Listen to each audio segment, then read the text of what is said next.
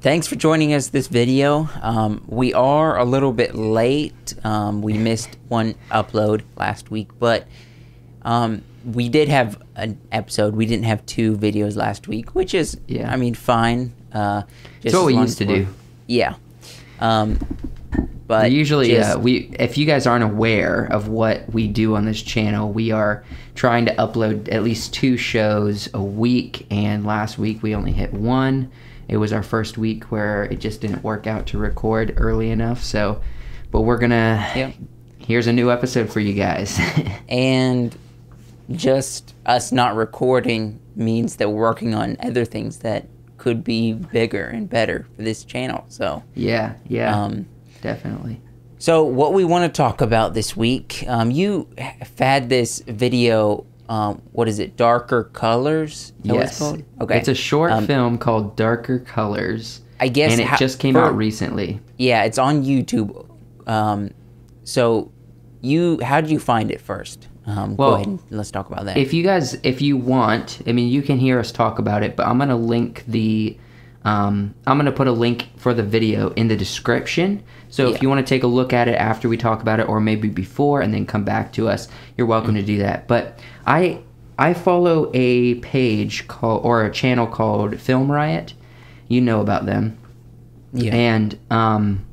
And they had, the guys at Film Riot are friends with the director who made this short film called Darker Colors. And they came out with a movie or a video, I think today or yesterday. And they promoted it, a recommendation to watch. And so I watched their video, and then I went and watched this other short film, and I was just so incredibly impressed by everything about this film. I mean, the way it was contrived, the way it looked, the way it felt, everything was just beautiful. And so I kind of wanted to review it with you a little bit. I had you watch it this morning, and so so my thoughts right off the bat. You've always been fascinated with like Steven Spielberg, like kid movies, to where they utilize kids to be in like a scary scenario or like thrilling. Yeah. Or I really like Stranger Things, which is part of one of the rules of filming. It's to get someone interested in a character. Like, let's say you just start a movie and you kill them off instantly. Nobody's really gonna care because you don't know anything about that character. To the exception, so you usually have to like build background with that character, get to know them, to get any like emotions through that character. But the exception is a lot of times kids, like cute kids and stuff like that. So I feel like they definitely utilized that and had kids in it. This story, you almost couldn't do anything different than that, because the whole premise was around a childhood's imagination, a childhood's creativity. And that was the whole premise of this film. And so I really enjoyed the scenario and the way they presented it. It's only about a little over 10 minutes long, so it's really worth watching for sure. So let me give a quick synopsis of the story, just so without giving too much away. Pretty much it's these 3 kids, 2 boys and 1 girl, and the girl is a sister to one of the boys, and they're just kind of friends. And there's like this pond that apparently, from what I understand from watching it, it kind of, brings certain things to life. Certain, it's like this magical river that kind of brings these drawings that this little girl had drawn in her book to life. And she's really fascinated with like childhood drawings and wanting to draw like monsters and such. But it's really cool because her character is very much like a little girl, but then she also draws like these spiders and this weird monster character and stuff. And so they pretty much, when she dropped her book into this pond and these images, these things start coming to life, and her drawing book. And so they're pretty much going on this little adventure to try to, annihilate this one bigger monster that she had created. Yeah, it definitely had, to me, like a Bridge to Terabithia feel. Yeah, mixed with Stranger Things, kind of. Yeah, it did. If you know Bridge to Terabithia, it's kind of like two kids who the one kid, he likes to create stories and draw, and they kind of have this imaginary place where they go, and it had that kind of feel to it. So what I thought of it, I thought it was really well. Like, I know I brought up that kids, it's very easy to get into the acting with kids because you kind of, for some reason, feel sympathetic to them. But I feel like the kids they acted great in it. Yeah, I mean, they did. For their age, they acted and for great. this to be such a small independent film that just gets put up on YouTube, they casted these kids so well. I mean, they were such good actors. Yeah, there's a lot of just kind of like independent short films that it's good quality and like the filming is cool and everything, but the actors, because they're not usually paying them, they're terrible. I mean, and I wouldn't say the actors I've dealt with are terrible, but I have experienced subpar acting in the past with a couple individuals because they're volunteering their time. You can't fault them for that at all. But it's a case with a lot of independent films and low budget films. Not that this was an extremely low budget, but it definitely wasn't Hollywood style. And so it's really fascinating to see that this director, he was able to find kids and work with them enough to get them to act in such a genuine, exciting, and very compelling way. Yeah, definitely. So I feel like that was great, but to go to the special effects on the film, it definitely had like a very colorful feel to it. And but it was almost like the name was darker colors, so they kind of had to, Yeah, but it definitely felt like dark colors. It wasn't like light colors, like dark red, dark blue, dark green. I mean, but how they just like they put it in the color grading of the film. Yeah. To make it very colorful, but yet still seem like a normal picture. And how she was like drawing and stuff. Yeah. They utilized that. And then also there was a lot of like with the color, like puffs of smoke, different colors of smoke. I'm curious. I mean, you said there was a behind the scenes video for it. And I didn't watch that. Yeah, but I'll tell you about it because it's fascinating. And again, we'll put a link for this video also in the description. Their behind the scenes was very interesting. Is it digital or did they actually make colorful? It is a mix. Like fog? They did a lot of in-camera effects. So a lot of like the puffs of smoke and the different colors and stuff, like when they're fighting off the spiders, or the more crayon waxy colors that's dripping when they're burning the monster. Those are all in-camera effects. Those are all shot on scene.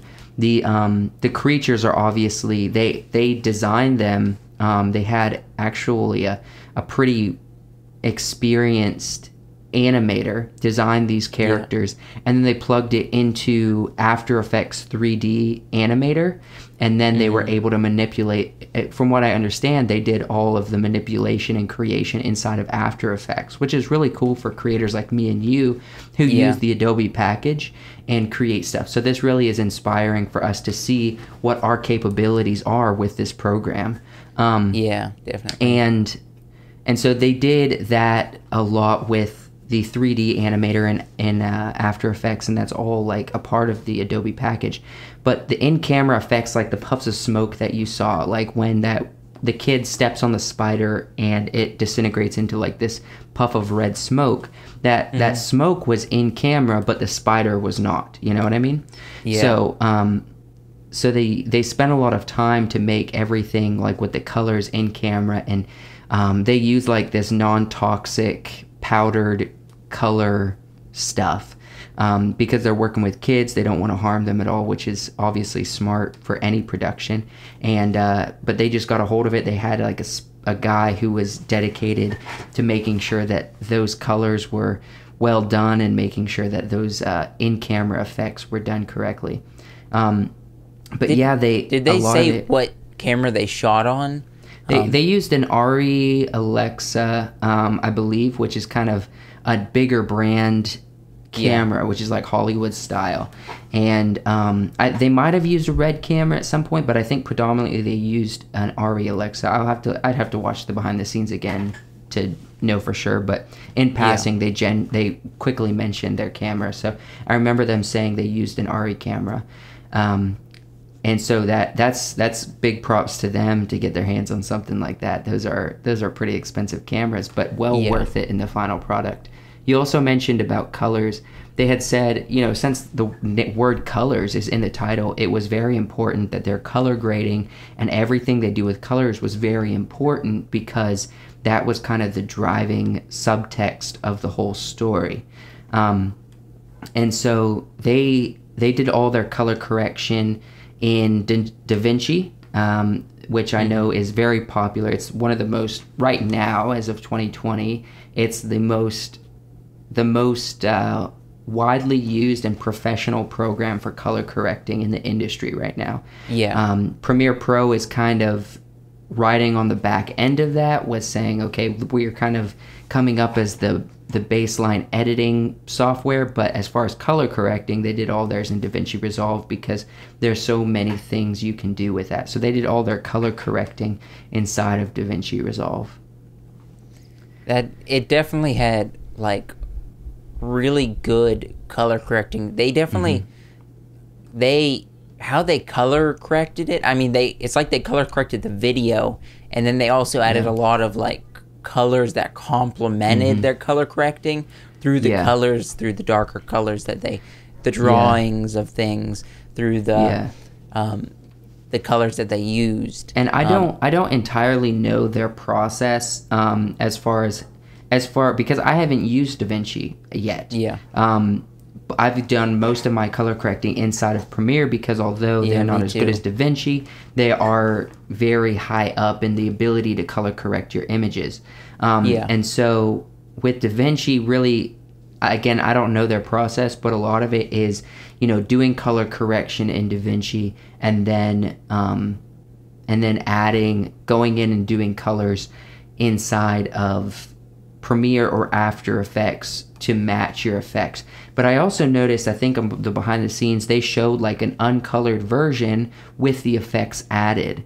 And so so I think they might have done it backwards to what you're saying for some shots, where they actually added all the effects in a very flat format and then went into DaVinci and did the final color correction. They didn't really specify how they did that, but it seemed like for the images they were showing in the video, that might have done it backwards. And that goes into a whole thing that I don't have any experience with, adding a bunch of effects and then color correcting. I'm usually doing it the opposite way. So that's interesting. Yeah, just like creating the video and then color correcting it. And then the music, did they talk about at all what kind of music? It did have definitely a Stranger Things vibe. They did not talk about that, but I would probably, my best guess would be, there's a lot of programs, like I use a program called Soundstripe that has royalty-free music that you're able to use for, commercial videos, for broadcast TV, for YouTube, without violating any copyright issues. And there's a lot of artists that get paid to create music and sell it to these programs. So my best guess, since this is a YouTube short film, my best guess would be that they probably got their royalty-free music from a platform like that, which would be cool to do some research and try to figure out maybe the artist that created those specific songs. And that's a very collaborative work to be able to take, say, someone across the world or, even locally that you don't even know, create a song and then be able to pull it from this platform that supports them, but also gives you a really cool soundtrack for your film, Yeah. They definitely pulled a lot of resources together to make a really decent, good short film that's like less than 15 minutes. Something interesting that that you might know, I believe in the behind the scenes, they mentioned that there was a guy who had worked a little bit on Star Wars, the Star Wars movies, to do their sound mixing.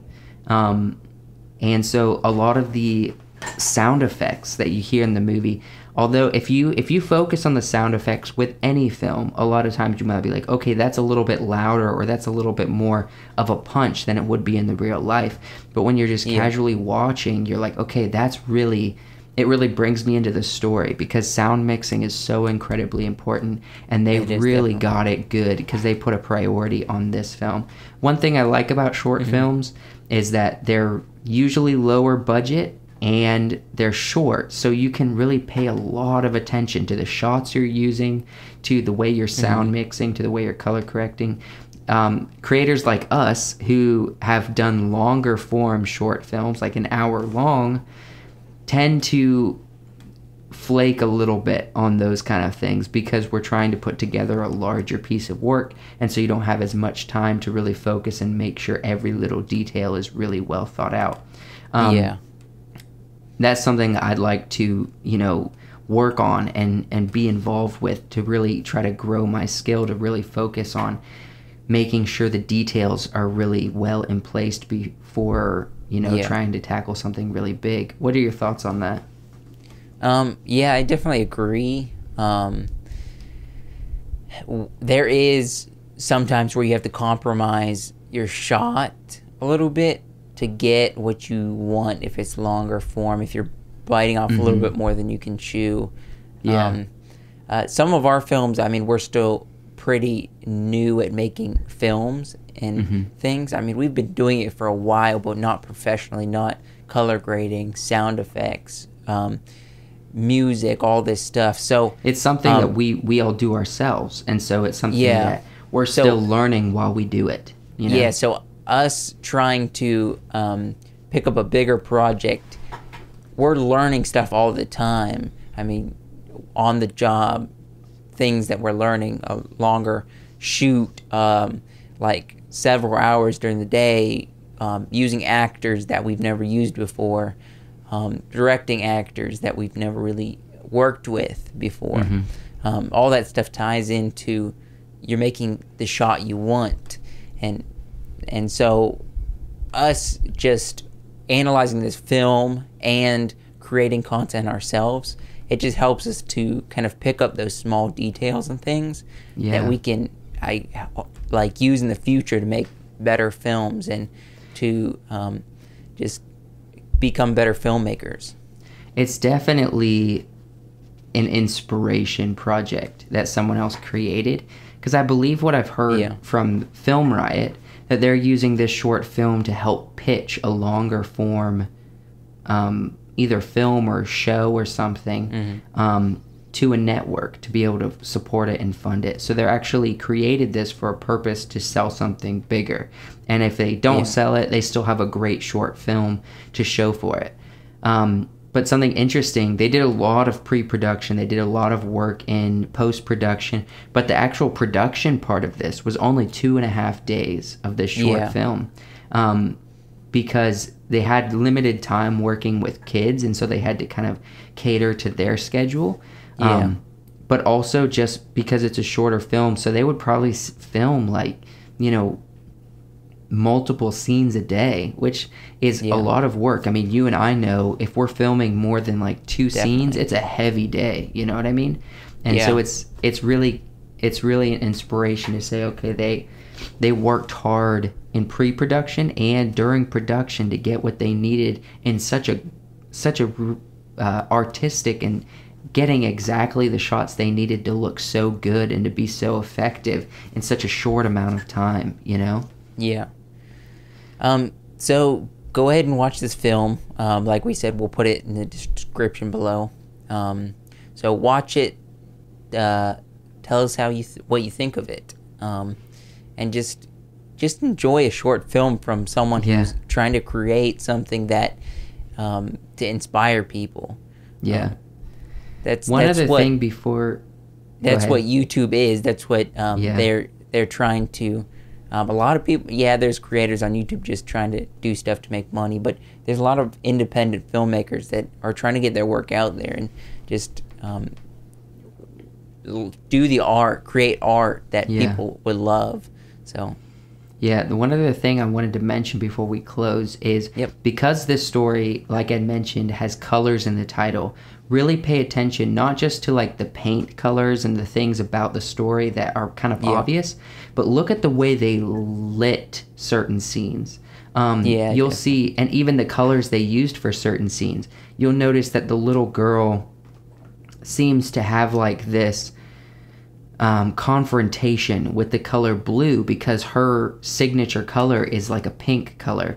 Not only did they give her parts of her outfit and her helmet and her gun, that her water gun was all pink colors, but even in a scene where the monster is kind of like doing this Jurassic Park / Stranger Things stalking, from a room and she's hiding, you'll notice they lit it in a way where her color pink, she's lit pink from a lighting standpoint, and the monster is lit in a bluer fashion because his color was drawn with a blue crayon, and so it really makes this controversy or this